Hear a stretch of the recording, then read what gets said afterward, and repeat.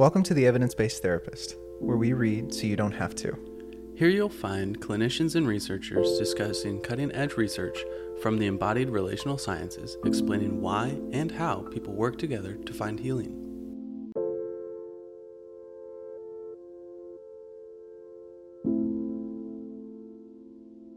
Thanks for checking out this podcast.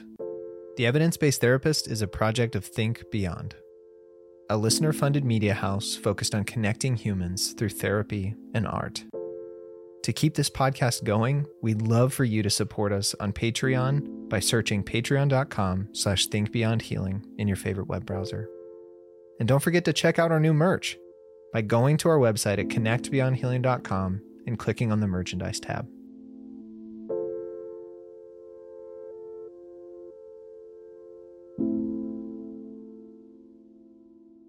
Hey, welcome back to the Evidence-Based Therapist, Where we read so you don't have to, but we would love it if you did. I added the harmony there. Did you hear that? Yeah, but. Anyway. Welcome back. Back.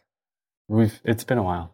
It has been. Life has been pretty crazy. I was going to say, shocker to the listeners, but we also have a life. Don't get paid for this. We don't get paid for this. And so sometimes it gets a little busy.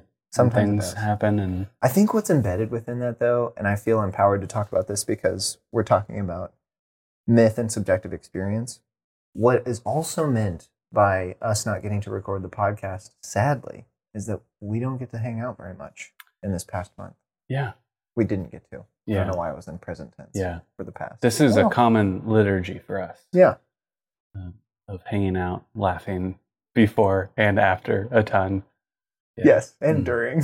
And during, yeah. A lot of during. Yeah, we do laugh a lot in our podcast. Yeah. So it does come with some great jubilance that we sit We're here. back. We're back. We've carved out the schedules. Yep. Getting into some We've said no to some things. And said yes to this. Says yes to this. Yep. With every yes, there's a no. So we're recording for the Art of Original Research season, where the last episode we talked about we're committing to a manuscript. And it seems strange that this is the first manuscript that you and I, to me anyway, it seems strange that this is the first manuscript that you and I like officially out there. Have committed to doing. There's like several trainings that we've written together, which are like...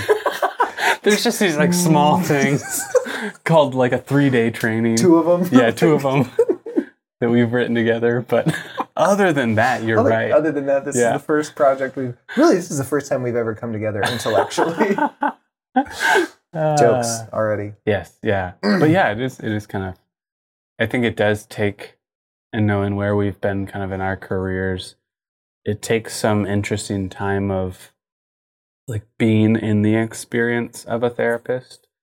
And then like, at least what we've talked about, maybe even off the podcast, but I think it was in the last episode of, there's this kind of growing urge that as a therapist because you're interacting with so many stories and across the human experience, that there's this like compulsion to create something. To like put what you've learned as a human relating to like hundreds of other humans in their healing journey, put out something that kind of is an expression of that. Yeah, gives language, gives thought to what that's been like. Yeah, and this project I'm really excited for because it, in a way, I feel like honors not just this epoch of our professional experience, but also a lot of our cultural upbringing as well. Yeah, and so I think it's an amazing opportunity to get to really look at the two and the space they create of before, now, and to do it together. Yeah. I feel like I would like to like name that for people who are listening that may start to get the urge to create some stuff, like because I think as we were talking through the outline, which will be kind of what we review today, one of the common experiences was this like thrust of excitement in us, and then it's like, okay, maybe that's too much to say in one paper. Yeah. But that to me, like that moment of like I got excited, like this jolt of energy, like that is like your body telling you, okay, there's a breadcrumb trail. Yeah. There's something important. Do you remember what one of the, because I remember we wrote this outline a month ago or so, but do you remember even in that conversation what some of those were for you? Of like, we sat down to put this together and here comes a rush of, oh, we could do so much in this and this and this and this. And then it's like, well, how do we honor that excitement and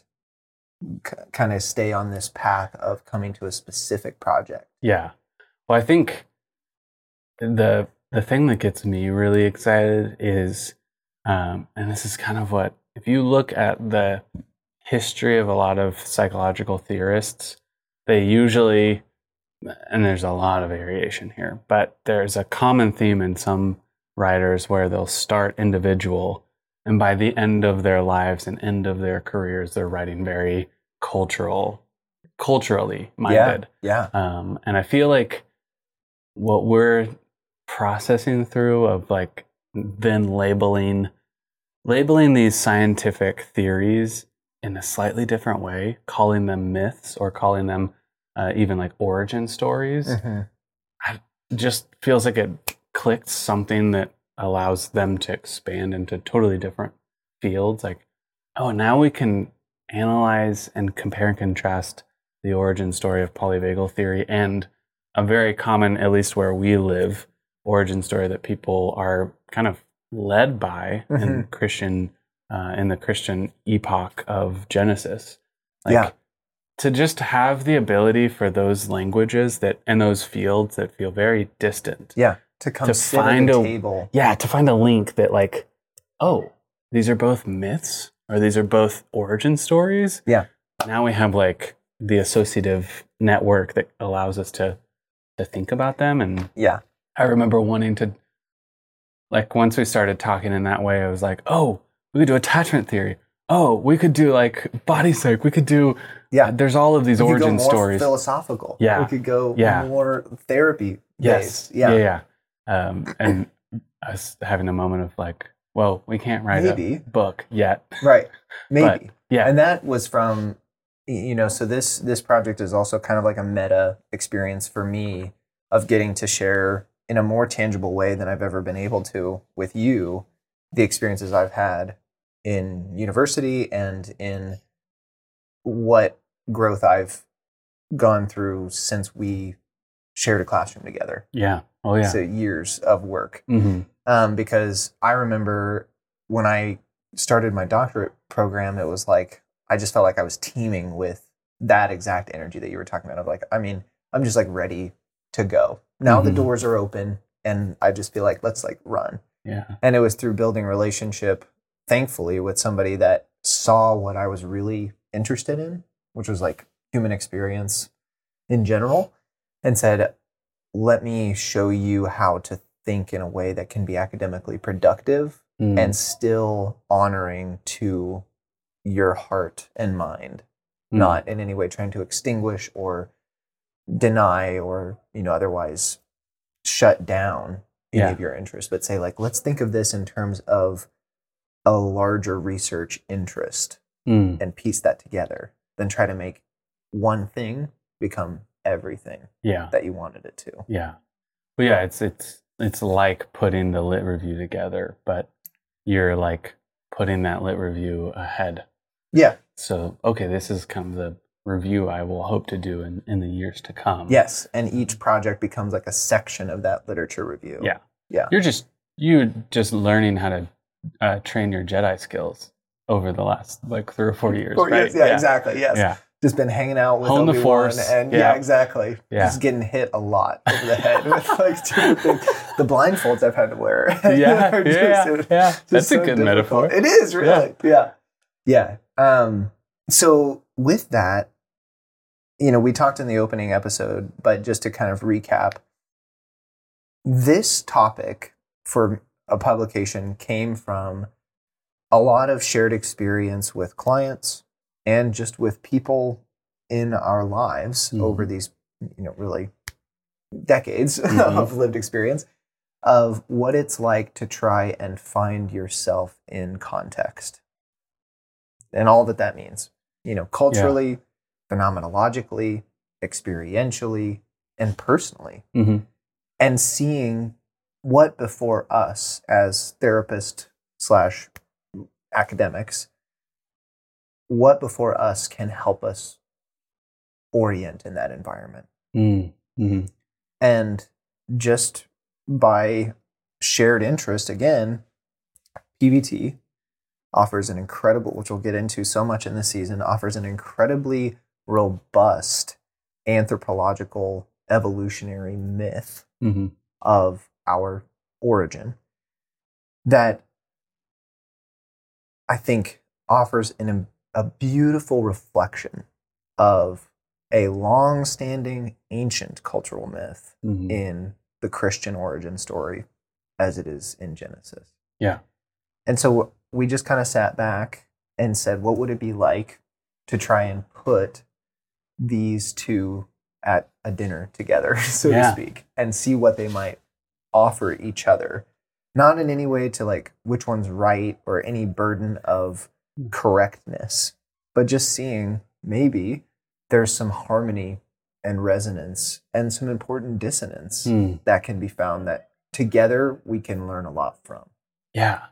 Yeah, I think, and this is a bit of an edgy take, but I think there's something in being a therapist where we're constantly learning how to speak the language of our clients. I was just talking to a friend of mine, and he has another podcast. Shout out Jason Morrison, if you're listening. But he like had a subtitle in one of his podcasts called "The Limits of My Language Are the Limits of Your Attention." Oh, nice. And I feel that all the time in therapy. Like, I can talk about polyvagal theory, or I could do some sort of education and use some sort of language, but I can feel when the language becomes nonsense because it's not speaking to the experience.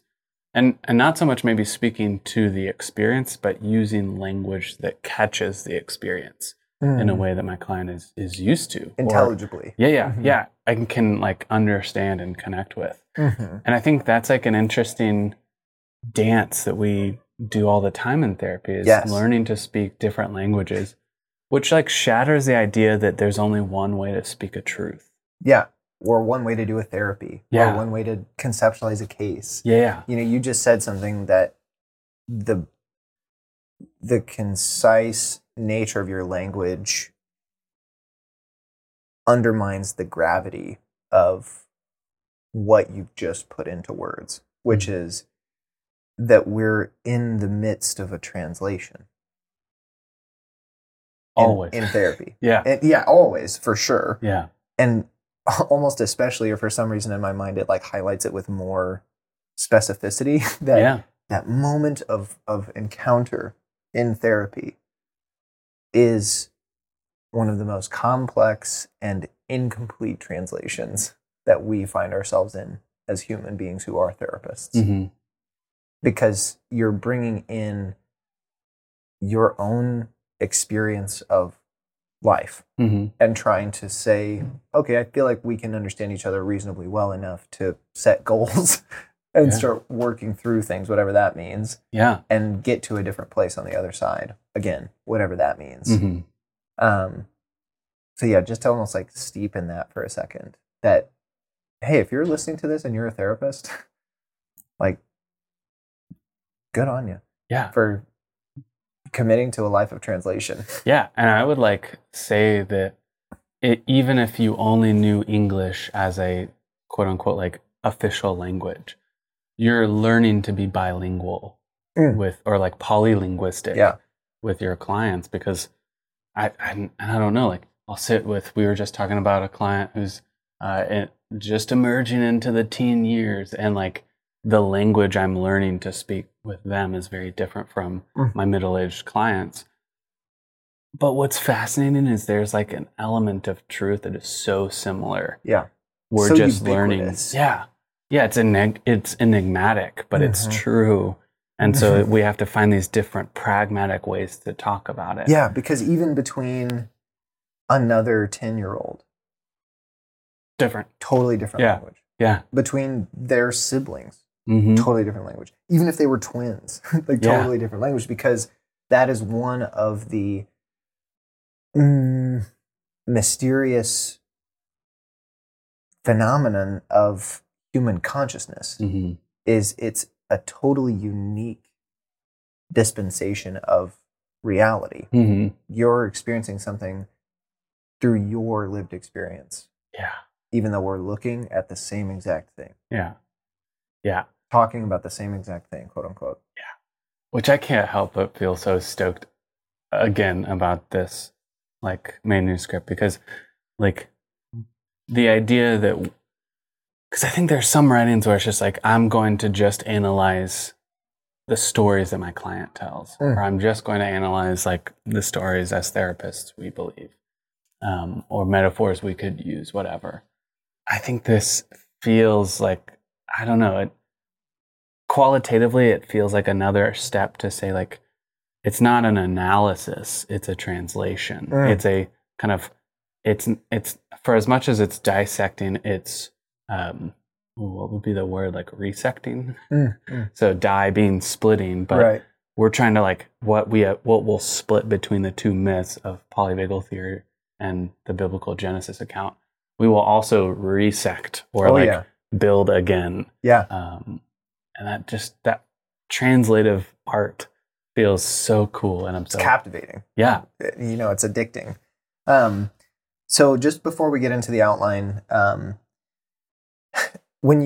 it's a translation that we're also having to do again for publication. So we've got our own series of like a centrifuge of translations that we're putting together to even talk about this.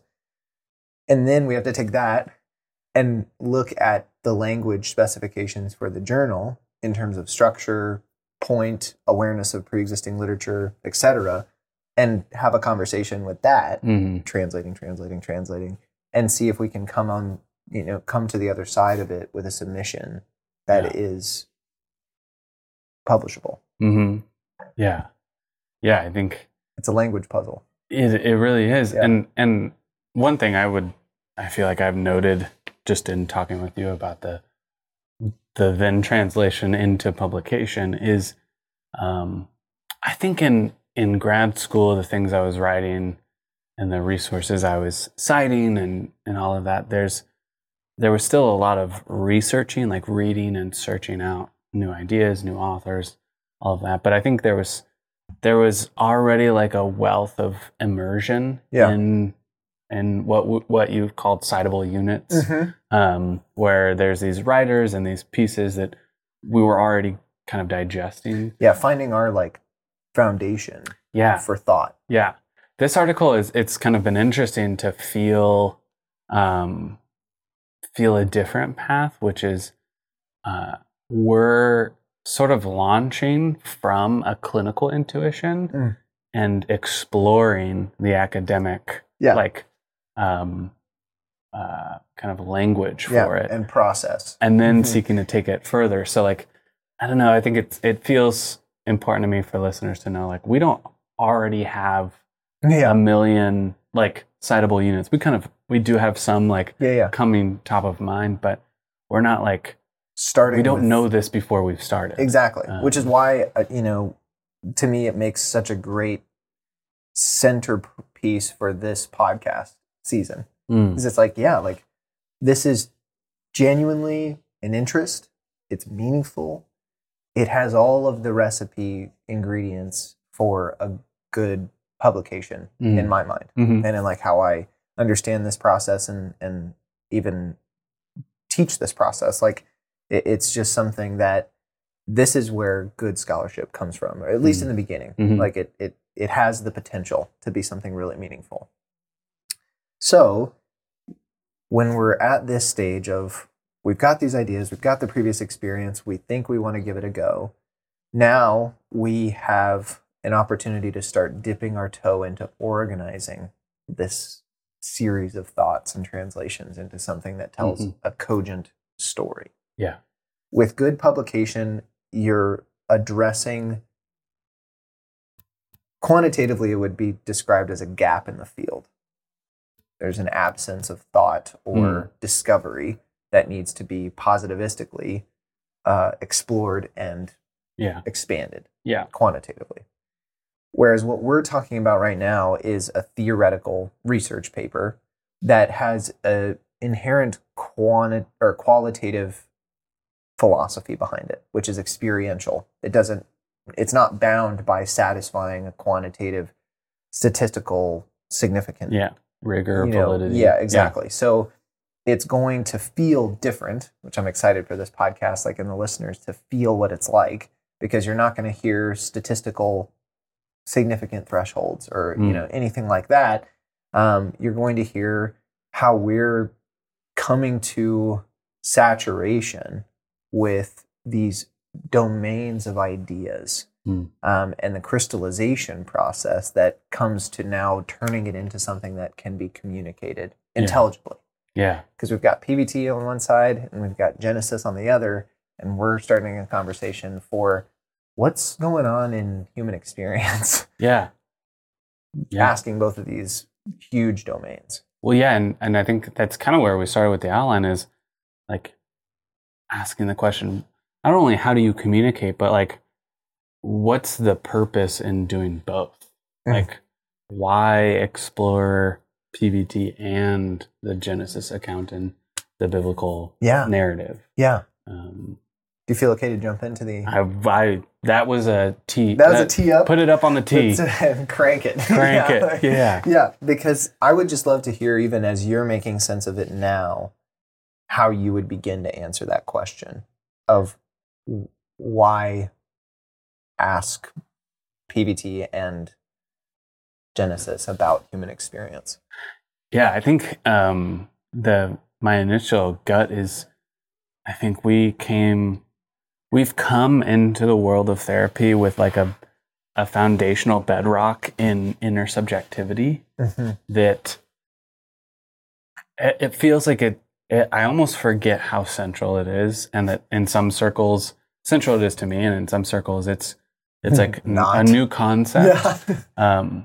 Because everything meaningful, everything that matters, like both in the abstract meaning sense and in the biological, like viscera, sensation, like like the biological matter. Yeah, anything that matters is relational. Yeah. So like your cells are relational, atoms are relational. Reality. The words I share to you right now are relational. The ideas that we're coming up with are relational, and so I think in that way, it just made sense that we would explore something that is, how do I foster more relational connection with my clients? And I think given my history, kind of growing up in an evangelical culture and world, and still living in a steeped Bible Belt of America, Christocentric culture. Yes. It was an interesting, I have kind of my own at times aversion to the way that the myth or story of Christianity was both being relayed and affecting clients. And there's this like tension with talking through that for me, using that language. So again, we're talking about, like, as a therapist, I'm learning my client's way of talking and trying to use that language to them. Yeah, to zoom into what I think you mean by that, and just to make space of the implicit, when you say learning the language of your clients, you are learning how to hear what they're actually saying, as well as the mechanisms of thought generation implicit in their linguistic process. Yeah. So that is to me, one of the most exciting ideas is like, how do you learn to talk about your experience? This goes back to some of the earliest ideas in SIP of, why are you talking like this right now? Why are you using the words you're using? Yeah. Who's talking and why? Yeah. Like what's actually going on? If we looked deeper than just the face value of the articulated word, like, how did you bring those thoughts together to make those words come out of your mouth? Because what's communicated and held in that implicit and explicit process is a person's sense of self, the world around them, the end of their life, the beginning of their life, the nature of reality. It's held in the simplest sentence, but it just flutters across our ears as, oh, this is, someone just said something. Yeah. I don't know what it means. But embedded in it is everything. Yeah. Well, and there's like this interesting, like, mesmerizing quality of like the fact that we both speak English. I'm in the illusion that I think I know what you mean when you say something. Yes. And I think as a therapist, yes, we're constantly holding space for like, I don't think I totally understand. And like we have to. Though I think I do. Yeah. Otherwise we would just never ask questions. Yeah. But like we're literally trained to ask questions because we're operating with the kind of base assumption that like, though you're speaking English, I don't totally know what that means to you. Yeah. Like, I need to know kind of, and really like the lit review of the podcast so far is like, what are the like deeper processes that give way to, and meanings that are made socially, biologically, neurobiologically, that give way to this language you're using. Yeah. Like an easy one for me is, like when clients will talk about, and particularly ones that are kind of the Christian belief system, is this like feeling of like my body will lead me astray. My body is bad. The body is bad. The flesh is bad. I want to know so much more about the story of that belief, because as just a belief, like okay, like maybe I disagree, maybe I don't, but like as a therapist, I want to know like what does that really mean to you that you say that, and is it even you saying that? And what are the implications of the belief? That to me is a really meaningful question, because even if it's not said explicitly, often it's not. You know, when it comes to somebody talking about their desire or what they want or what they think they're capable of doing, that thought might be operating at the mechanism level of all of their beliefs of self. That, well, even though I want this thing, or I want to do this thing, or I want to pursue this thing, what's accusing me internally is that it starts as the flesh is bad, or my body is, the home of sin. And so maybe I should question my desires. Maybe I should stop even thinking if I'm good and just know that I'm bad. Like it turns into all these things. Not necessarily, but it could. And culturally, it often comes out that way. Yeah. That, well, what you want is bad. And the common denominator theory shows that you're bad, actually. Yeah. And we can turn the script so quickly, or like, I guess, turn the mirror. Yeah. It's like to think back then to like the therapists.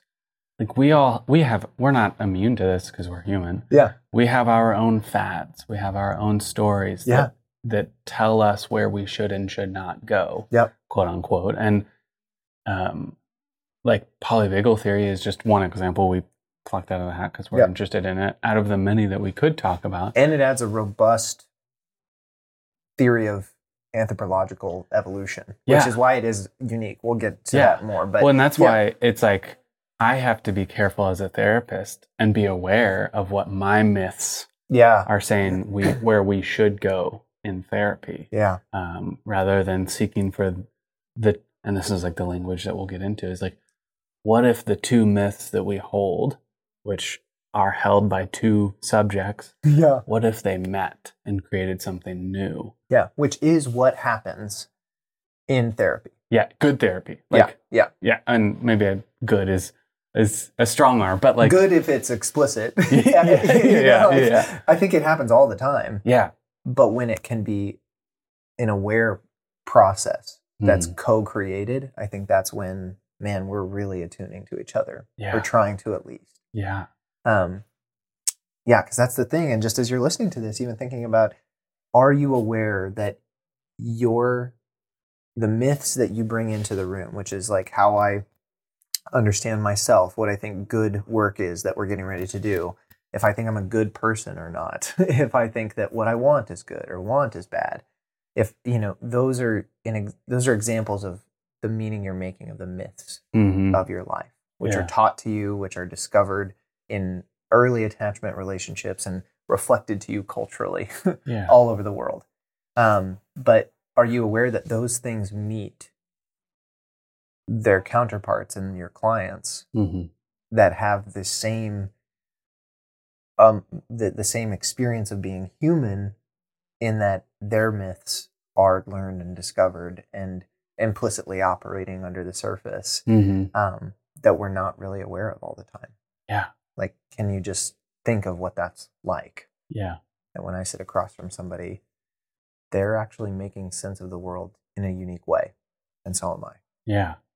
Yeah. I think it's interesting to me. And I wonder if listeners are having this like experience. I have no way to ask that, I guess, except for if you are having this, maybe shoot us an email or something. But like, I wonder if there's the experience of like, why are you guys talking about stories or myths so much? And I think that's like a very fair question to ask is like, why are we talking or even caring about the stories we tell ourselves? And I'd be curious like what your answer is to like, why talk about stories or myths, or even maybe do the move of saying science itself is still a story. I was going to say, my gut reaction when you ask that question is that it's the only thing that matters to human beings. And I really believe that. Yeah. It's not like a psychological game I'm trying to play. I mean it. And I think if you look back at the entire human story, well, damn it, I said it. I said the word in why I'm like justifying it, but like this isn't like a definition. You can use the word. Okay, cool. Yeah. Like, I don't want to break any rules. But if we look back at all of human existence, I think the belief in story and whether or not you feel seen and joined in your belief of that story is what shaped all of evolution. Just think about making a community, moving from individual hunter-gatherer society to now larger cultural experiences. Those are around shared and dissonant beliefs. And where you have an increase in the dissonance of stories held, you're going to see conflict. Yeah. Where you see resonance of story, you're going to see growth in that community and evolution of that community. And that really is a reductionistic way, in my mind, of, yes, looking at how story has shaped human existence and development. Yeah. Yeah. Relationships and cultural expansion. We don't connect if we're not feeling some resonance in the story. Yeah. We interpret each other as enemies. Yeah. Yeah. Oh yeah. And I think like in neurobiological terms, like the idea that like there are largely in the right brain, left brain theory of your brain, the division point of your brain, that there are whole parts of your brain that just want to make sense of your senses. Yeah. And story, telling a progressive narrative arc of story is a way that our left hemisphere tries to make sense of what we're experiencing. And I think so often, like, one of the stories that comes to my mind in therapy is like diagnoses. Yeah. Diagnoses are a hidden story that connect people to an experience that says like, I'm not the only one. Yeah. I'm not crazy. I'm not an oddball. I'm not this wild case of dysfunction. It's like, no, other people have experiences. I'm a categorizable. Hidden in the diagnosis is an origin point or an etymology. And then it's kind of a path forward. Hopefully some treatment options. Yeah. And I love just thinking of like everything that we talk about in some way is connected to a story. And that's why it's important to analyze the stories we are talking about in therapy. And totally. For me, there's almost more, and I'd be curious to hear your experience of this, Caleb, but for me, there's almost there's almost more interest in me of the stories that we don't know we're feeling and living in. Yeah. Like, the integration of the stories that we're aware of are interesting. Mm-hmm. But those often, in my experience, are not the ones running the show. It's actually the stories that are deeper, more unconscious, but nevertheless vivid and visceral in our bodies that make the most impact. Yeah. We'll get there in a second, but like one of the subtitles or kind of section headers for the article is from Wizard of Oz. And to me, Wizard of Oz is a very interesting story of this, the hidden stories that actually have a ton of control. You know, the wizard isn't a wizard, but he's told a good story from a distance that has allowed him to maintain this power in a whole world. Yeah, a universe. Yeah. And that ends up being a dream, which is it's just the journey into this story more and more, the partaking of it that the characters go through reveals the deeper story. Yeah. Oh, that you're a like subject. You're just another human who got caught up in the tornado or the storm and found themselves here, and you're not trying to get home, but I am. But then you come with it's such a great so many mirrors. Yeah, it's such a great metaphor for what you're talking about of like the stories that we're not aware we're telling are usually the ones that matter the most.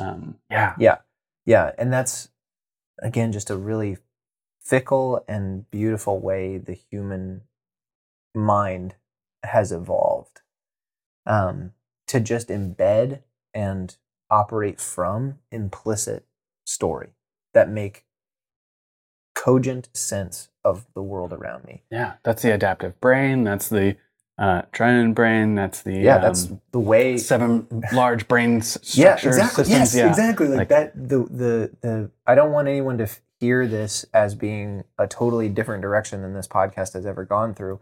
We're just now speaking from the platform of the literature review that is the previous however many episodes there have been of this podcast. Yeah. Like listen with those ears. Yes. Because that's where the juice is. Like in my mind, like that's squeeze where, that orange. Yeah, exactly. Like that's where the sweet nectar really comes to be. But this moves me to the next. So 2 people meet in therapy. We've talked about that. That's kind of where we're going to start with this exploration is what's actually happening when 2 people meet in therapy. Yes, there's the objective client reports to therapist for psychotherapeutic counseling goals. Yes. Yeah. But what does it mean that they're both human? Yeah. Oh my gosh, that means that they're bringing in this endless universe or universes of experience and meaning-making processes for themselves, for another person, all the way down to what does it mean that there's a plant in this room? What does it mean that there's a coaster on the table? What does it mean that there's a whiteboard, that there's all of these things, that this person's wearing this type of shirt? We have so many, endless really, processes going on to help us make meaning of the present through the lenses of the past for the prediction of the future.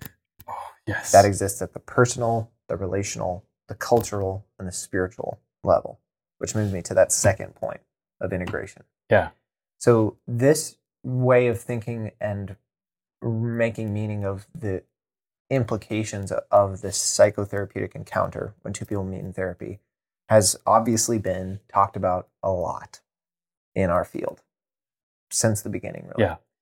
And in that conversation, this is one of the beauties of working with large-scale literature reviews, is that you get to now hear from a wealth of voices that have talked about this. And since that conversation has been going, one of the ways of incorporating a robust conceptualization of a human being is to talk about their biological, their psychological, their social, and their spiritual experience. Biopsychosocial, spiritual, and sometimes you'll have cultural in there as well. That's the 5-factor model of a holistic conceptualization again, doesn't incorporate everything, but the bones of that 5-piece model have been in the field of psychotherapy since the beginning. Some things valued more, some things valued less, but they've been there. Yeah. And the way we're talking, you really do need to have some sense of those elements to make sense of any moment. Like have explorations of the different breadcrumb trails for each of those. What's going on in the biological world? What's going on in the psychological world? What's going on in the social world, the cultural world, and then the spiritual world? Now, what individual meaning people make of each of those things, that's what we're here to talk about. Yeah. But that is just the bones of how our field has handled this moment of encounter, is that, well, we use evaluation and assessment to think about and make some objective sense of what is actually going on in this moment right now. Yeah. Yeah, I think one kind of dynamic that comes to mind, and particularly in the counseling field, is a shift from multicultural awareness to multicultural humility. Humility, yeah. And I think the awareness can get into this interesting stereotypical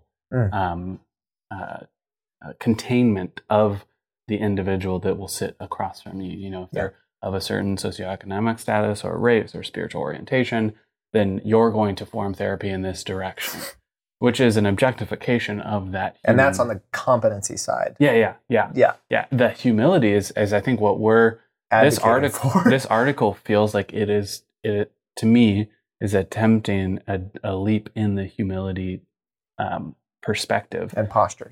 Of trying to say, okay, like let's not objectify or caricature any myth away from being readily usable in therapy.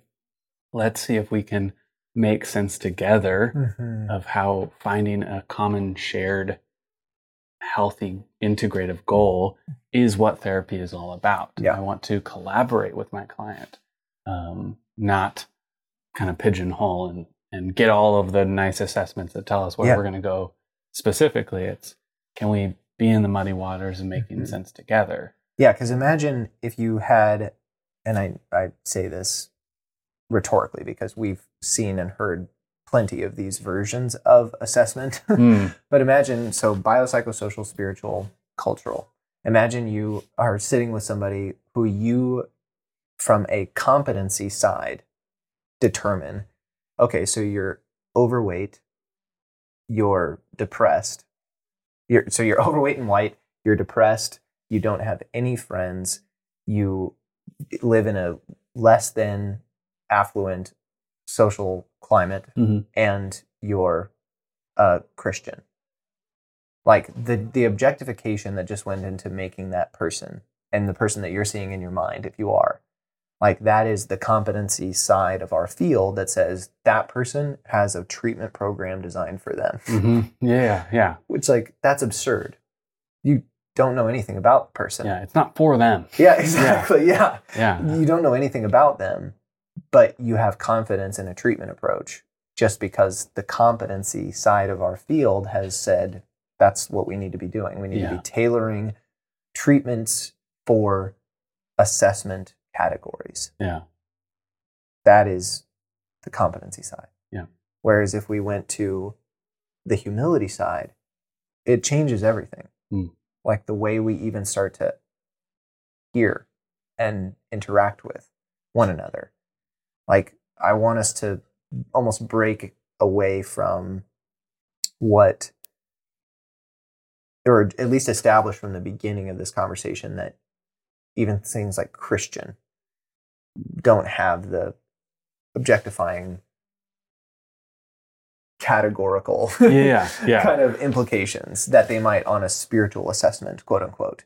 That's not why we're talking about it. No. It's because of the humility element of actually just sitting with and starting to make sense of someone's experience with them as a translator. Yeah. I think we've been fairly open about, like, this is a particularly, like, I don't want to say, well, maybe tense, but this is a translation with our clients that brings up stuff for us. And it would be easy to objectify and go so far as, refer out. I'm not a good fit. Yeah. Or kind of not talk about the things that are actually meaningful to the clients. These stories, these religious beliefs, X, Y, Z.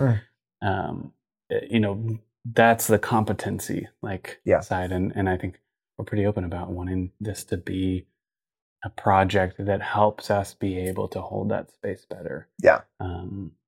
Hold the space where two humans, them as the client, me as the therapist, can work together and make sense and meaning that is healing for them. Yeah. Yeah. I love that, talking about the meanings that are healing for them. And that, to me, is where, if you are a therapist and you're thinking about, how you interact with your clients and how you start to make meaning of what they're saying and how that informs your treatment direction, that's where we're talking about it's really important to at least have some inquiry going in your mind into the worldview of the client. And worldview is a recognizable academic term for this group of experiences that we're talking about. Yeah. That you're thinking through, like, how do they make sense of their world and how they see themselves in it? Yeah. What's your self-narrative? Like, exactly. What's your origin story? Where do you see yourself going?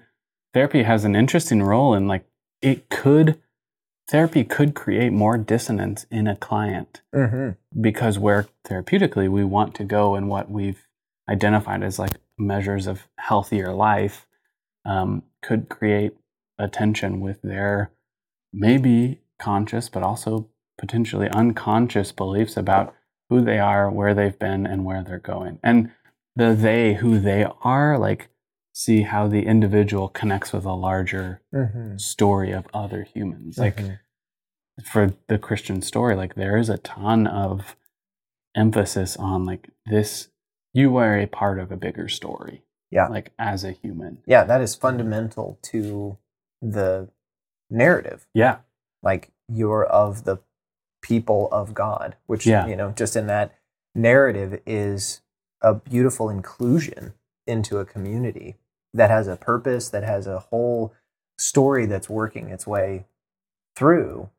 I think in that as well, it and spiritualities in general do this, but they have a claim or series of claims for the fabric of the universe, of how it's all held together. Yeah.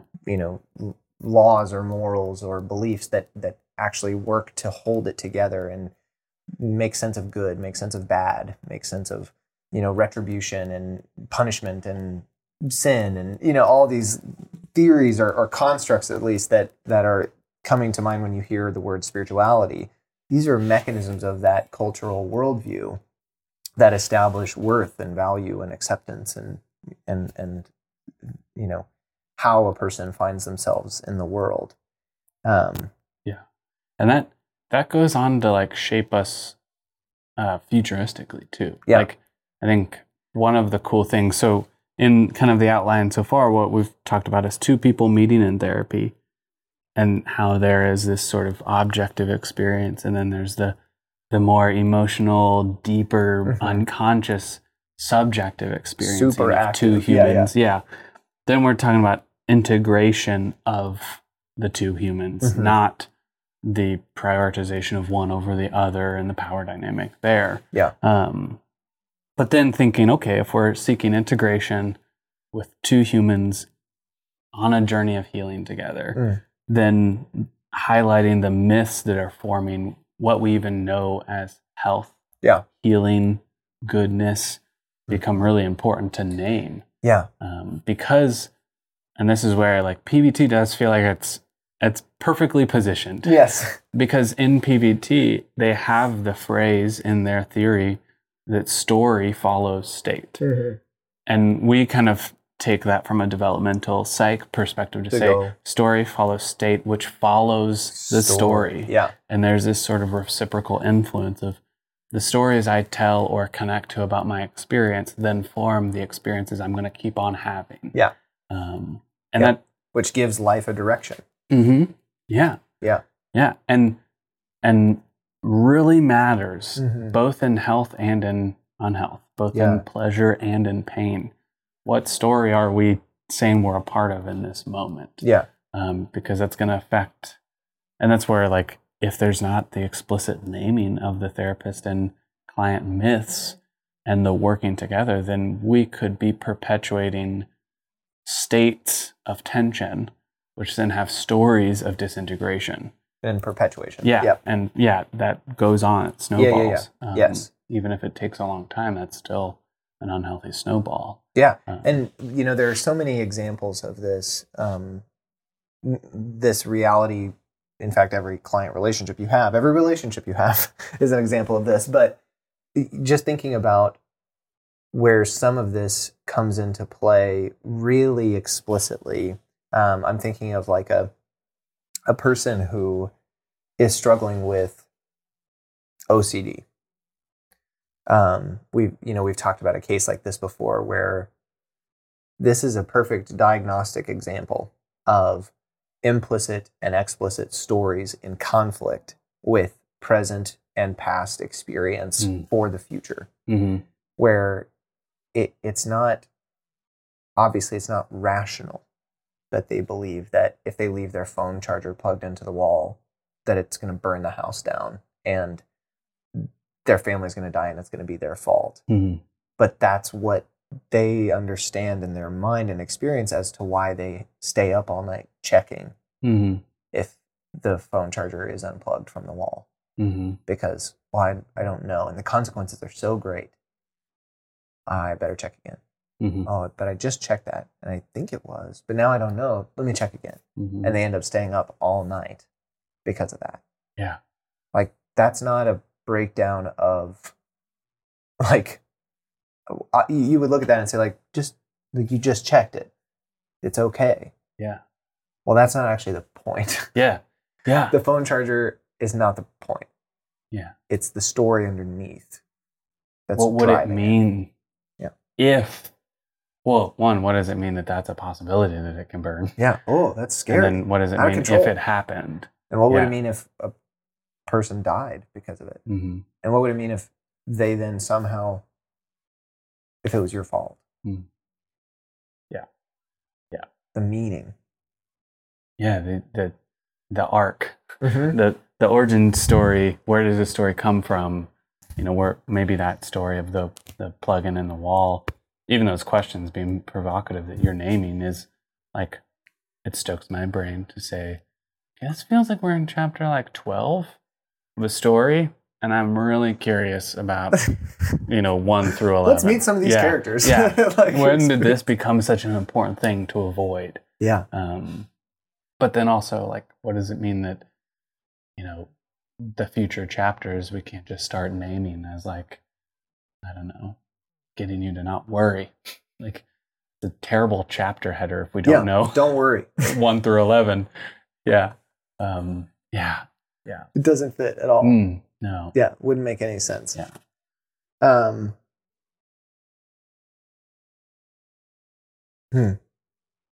Just kind of taking stock of, like, the progression so far. Yeah. Maybe a little bit of a review. Yeah. Just because we've flowed through it really fast. So what we've come to in boiling down, if we simmered our raw excitement into ideas we want to explore. Yep.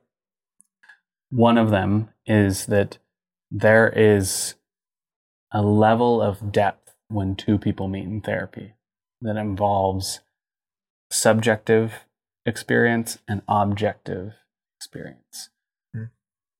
From that idea alone, then kind of brings up into question, how do 2 humans with subjective experience talk to one another in a way that helps them integrate new experiences and new ideas and new ways of being in the world? And from there, then, what we've kind of mentioned is that instead of cultural competence, which objectifies and points in a direction without naming it, just sort of implicitly decides, this is where this should go. Yeah, we're advocating more for, like, a cultural humility, which then has to name the organizing myths and stories of the therapeutic moment, or the therapeutic encounter relationship. Yeah. And from there, recognizing that every person has a story that they see themselves a part of. Yeah. And it's important to name and ask about that story. It's also important as a therapist to know what stories you're relying on to guide you in therapy. And then to be aware that polyvagal theory has a evolutionary and developmental. Let's leave the theories out for a second. Okay. I feel like this could set us up for a great pause moment. So you said, thinking about the myths of the moment and like what we really got to understand, or just take a second to think about and acknowledge the importance of that. Yeah. And that's really the task of a therapist if we're talking about humility and a posture of sensitivity toward the meaning making of our client and ourselves. Mm-hmm. Not just seeing this one moment as a diagnostic make or break, but as, this is a relationship that's building and unfolding. Yeah. And so as we invest in that, and as we ourselves are changed in the process of that investment, let's look at some of the ways of organizing that experience. From there, I think that's where we first, like the reason we wove that together for the manuscript outline is to get to the place where it makes sense now that we can say, so what like stock myths might populate someone's mind? Yeah. What, if all of this is true, like the outline that we just laid out, which I think is pretty consistent, what could somebody come into the room with on both sides of the couch? Yeah. Yeah. Yeah. That to me is a really interesting question. Mm-hmm. Yeah. Therapist, what are you coming to that room with? Yeah. That you know and that you don't know. Okay, client, what are you coming to that room with that you know and that you don't know? Mm-hmm. And then, I think of just a little bit of like a statement to add to it is like, we just have fancy ways of talking about that involve other words.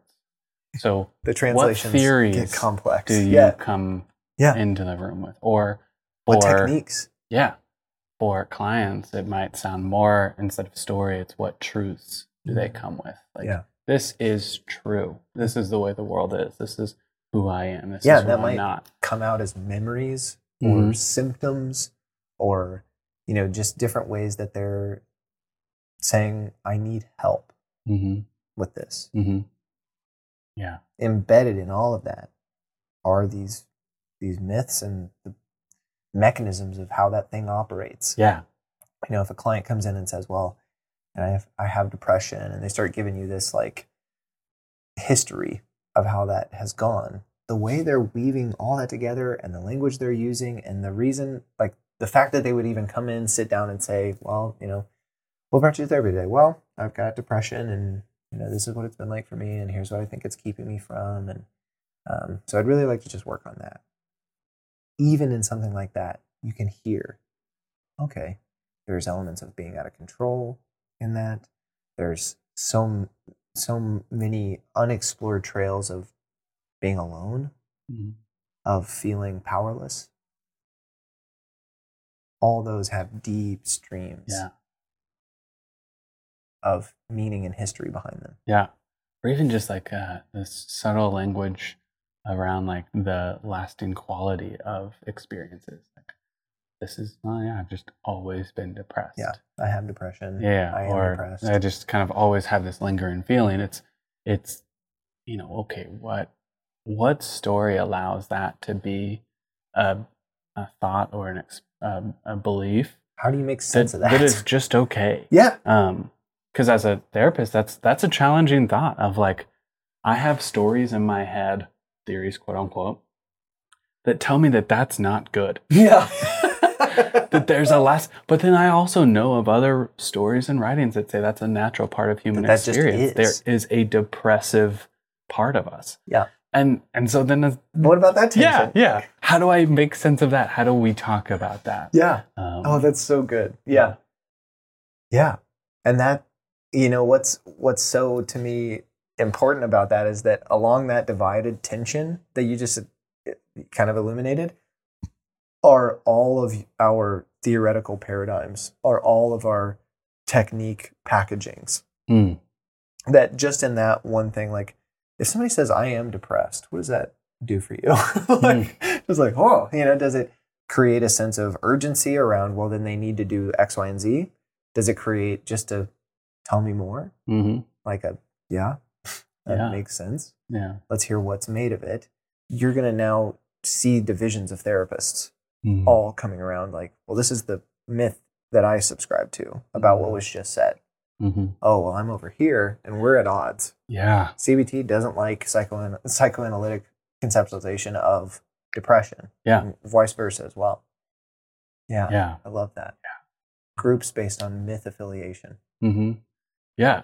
And one thing that we haven't mentioned, and we probably won't explore a ton in the article, but coherence of self in the attachment relational sciences is like a core. I remember this was like a candidate for like, oh, we could make a section. Yeah. And should we? And would it? But it almost feels like it would be its own article. Yeah, exactly. But and thank you for pointing that out, because I was like, well, there's 50-page articles, right? Right there. Yeah, it's right. called a book. Yeah, or anything by Alan Shore. Yeah. Yes. Because he gets to publish whatever he wants. He does. Yeah, at this point, Frontiers will just give him the go-ahead, I'm sure. Oh, you want to publish them? Yeah. Sweet. There's 12,000 downloads. Yep. Yeah. Okay. Yeah, but the idea of like a coherent self-narrative is one of the key moderating factors of psychological health. Yes. And in your coherent self-narrative, you have a connection to the larger story of a relational self-narrative. Yes. I love that you bring that up, because that actually launches us into the final two kind of headings here. Because coherence of self is an amazing way to look at what is evolutionarily consistent across human development, which is that life tends to last longer and is healthier when the narratives are coherent. Yeah. Which what that means is I can make sense of why the world is the way that it is, and the way I am in it, the way others are in it.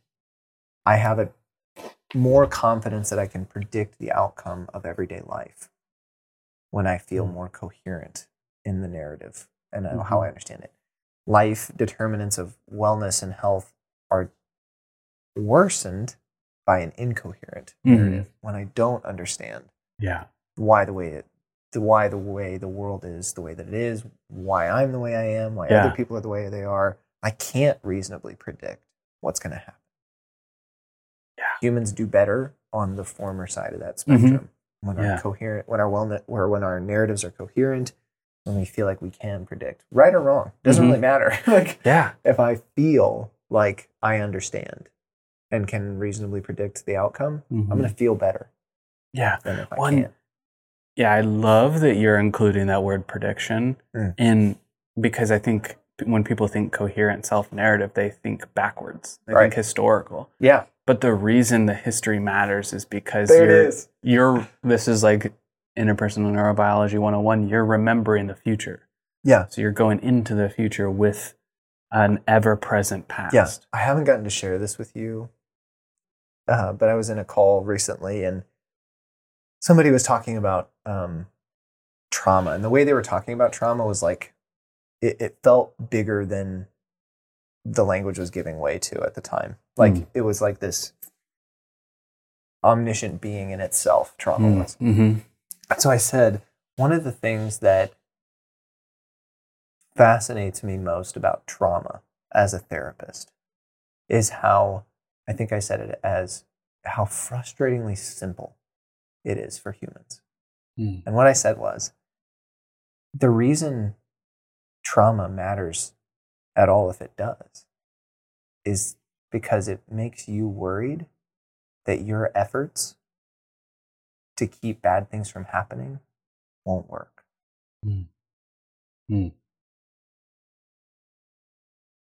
Like, that's why trauma matters to the human being. Yeah. it makes you worried. It's an example of reason you should worry that your efforts to keep bad things from happening won't work. Yeah.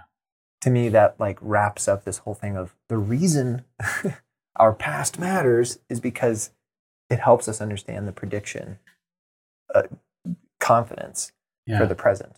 Yeah. And trauma says, well, here's a series of examples that should bring you serious doubt that you can, one, predict what's going to happen, and two, have any sense of control.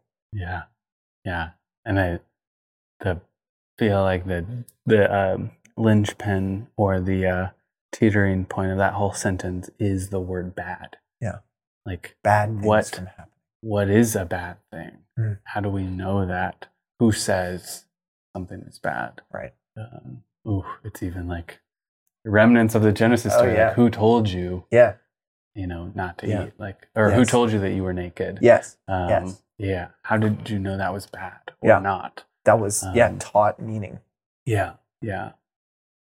Well, and also from a polyvagal theory, like how do you learn cues of safety and danger? Yeah. Yeah. And what dangers are bad in what context? Yeah. Oh, yeah. Because do you have social connection? Do you have a mixed state? Yeah. Yeah. Is rough and tumble play okay? When does it cross the line? Yeah. When does a social cue of a glance turn into maybe a threat? When does a noise turn into a threat? Yeah. So the last two sections? I almost feel like we just give like the teaser and then maybe the next. Yeah. Because I feel like the next maybe episodes and kind of major chunks of the work will be outlining like from the myths of the moment.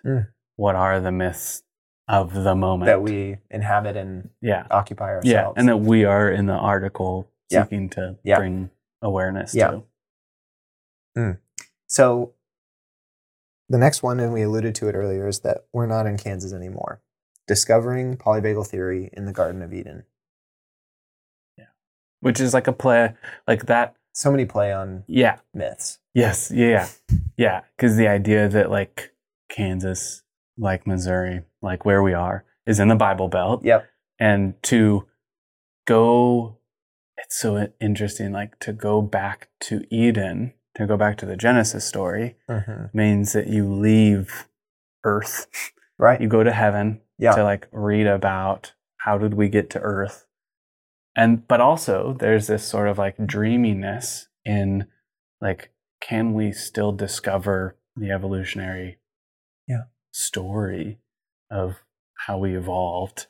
Yeah. PVT. And I hope we get to do, and perhaps this might be what we do, is we devote entire episodes to each of these headings. Oh, yeah. Because within this one, I would really love to explore even just a brief synopsis of various interpretations of this theory, or of this story, this myth of Genesis.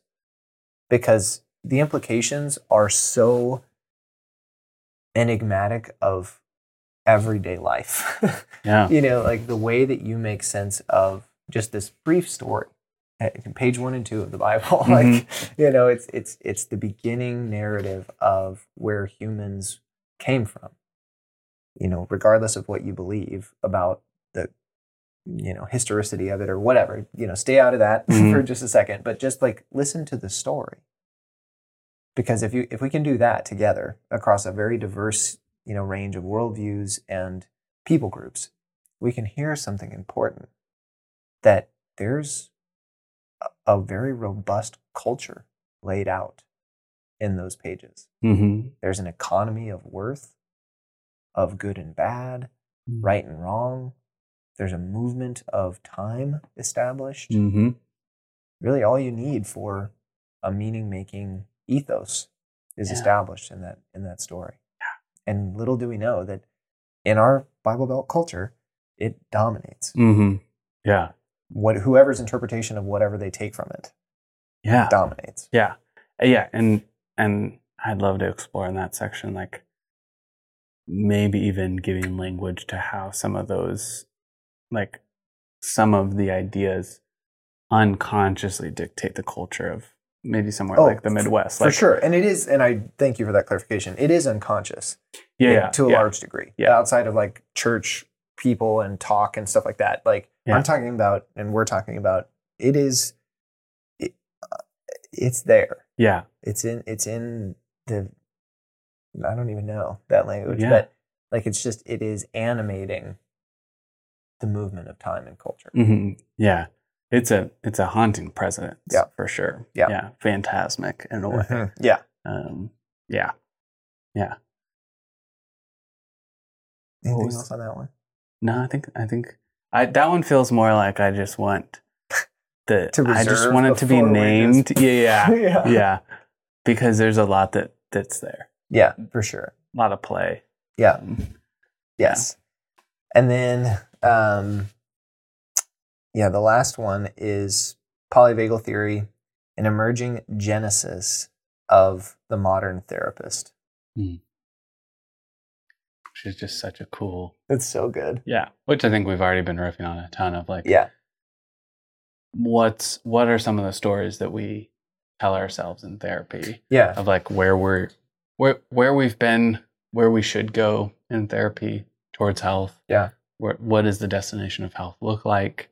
Polyvagal theory does give, and it's kind of like I don't want to say a fad because that feels like it minimizes it, because it is an actually dope theory. Very helpful. But it is kind of a fad. Yeah. So like very hot topic. Acknowledging that and okay, what is polyvagal theory? What's the story that it lays out? Yeah. Yes. For us to follow. And there's a reason that it has such a captivating potential to be the informer of various techniques. Polyvagal informed XYZ. Mm-hmm. There's a reason that it has the potential to do that. You don't hear, I can't even think of examples because they're like other versions of something informed this that doesn't carry the same potential that polyvagal theory does. Like there's a reason that construct even works in our field. Yeah. There's not like a Carl Rogers informed. Right. Or EMDR. Even something like silly, like there's not a whiteboard informed psychotherapy. Because there's not the enough components of what something like polyvagal theory brings. Yeah. It brings a tool for explaining, for making sense of, and for predicting.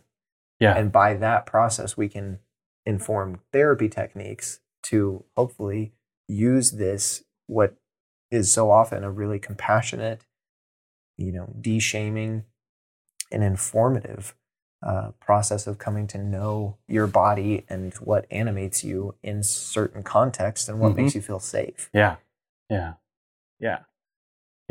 And I think more than most, it feels like it goes farther back as far as like its evolutionary reach. Yes. Feels like it does a very similar thing that the biblical Genesis account does, like from the beginning. Fairly unprecedented in our field. Outside of Darwin and Freud's, everything else is talking about really like present relational dynamics. Yeah.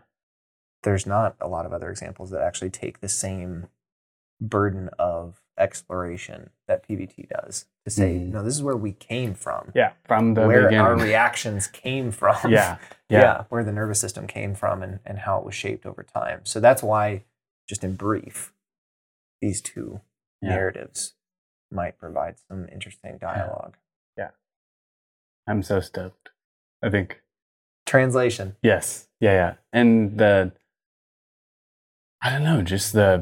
think this feels like it's ending where we began, of like the quality of learning to play with what is real but maybe not named in therapy feels super important. Like there's a reality to people engaging these stories as like North Star compasses for their life. And as a therapist, I do not take lightly that I'm trying to help someone get to what they and the larger world considers health. Yeah. And sometimes those Itself are conflict. is a myth. Yeah. Yeah. And creating their own myth Mm-hmm. of themselves, which myth is not like fake. Myth is a meaningful story. Yeah. And a narrative architecture for experience. Understanding. Yeah. Life.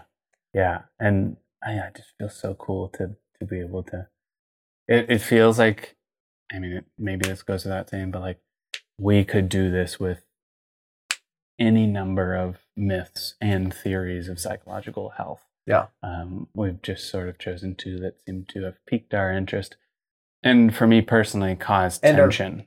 And are personally meaningful. Yeah. In their dissonance. Yeah. I have an invested like desire that this article helps me feel less tension in answer therapy. Some questions and Yes. And be a better therapist, not just live with this unspoken tension of like, oh, I don't know if I totally believe that, or like, how does this fit into what I think is best? And you know. Oh yeah. And that's what good research does, honestly. Yeah. Like, I think there's, just in closing, one of the things I've learned about pursuing research as like a life, is that I guess I had a perspective of research before that you, as a researcher, have this research opportunity and then that's what you do. Mm-hmm. Whereas I think with this as an example is like, no, you are changed by your process. Like the research that you're doing, if it's good, it's meaningful. Mm-hmm. It goes to the core of you. That's not a bad thing. Yeah. That is the point, the whole thing. Yeah. Yeah. And I think that echoes so much what we were channeling in the kind of intro to this season is like, we're as therapists being in spaces where the client is being changed so often. And we're being changed because we learn stuff and CEUs and all that good stuff. Yeah. But there is something like qualitatively different to creating something that brings your unconscious or implicit to consciousness or explicit spaces for you to then receive what's been in you. Yeah. Which is like a paradox. Yes. Like in this project, we will receive things that were implicitly in us before we're writing that we'll see explicitly and then be changed. Get to actually have a relationship with it. Yeah. Yep. Yeah. Which is, I mean, that's, if ever there was a reason why I want people to like listen to the season and go do their own stuff. It's for like, that. Yeah. Go get you some of that. Go be changed by the you that you didn't know is in you. Because you're feeling these things all the time. They just need to be, in the words of Donald Stern, like that is unformulated experience. That's right. That needs to be put to a form. Art, a consultation, an article, a video, a picture, whatever. Your experience is desiring to be formulated. Yes. And then reintegrated. Yeah. And that's what we're trying to do. Out different. Oh, yeah. I'm so excited. Well, that's the episode. Onward and upward. Good luck. We hope that you've enjoyed this podcast episode and that it will help you stay curious and create community around discussing the research that matters most to clinicians and researchers. If you're curious to learn more about something you heard today, check out our website at www.beyondhealingcenter.com and go to the Trainings tab for more information on our upcoming case conceptualization trainings and community events. You can also contact us by emailing trainings@beyondhealingcenter.com. If you want to stay connected, please subscribe to this podcast for more episodes. Leave us a review and follow us on social media by searching the Evidence-Based Therapist Podcast.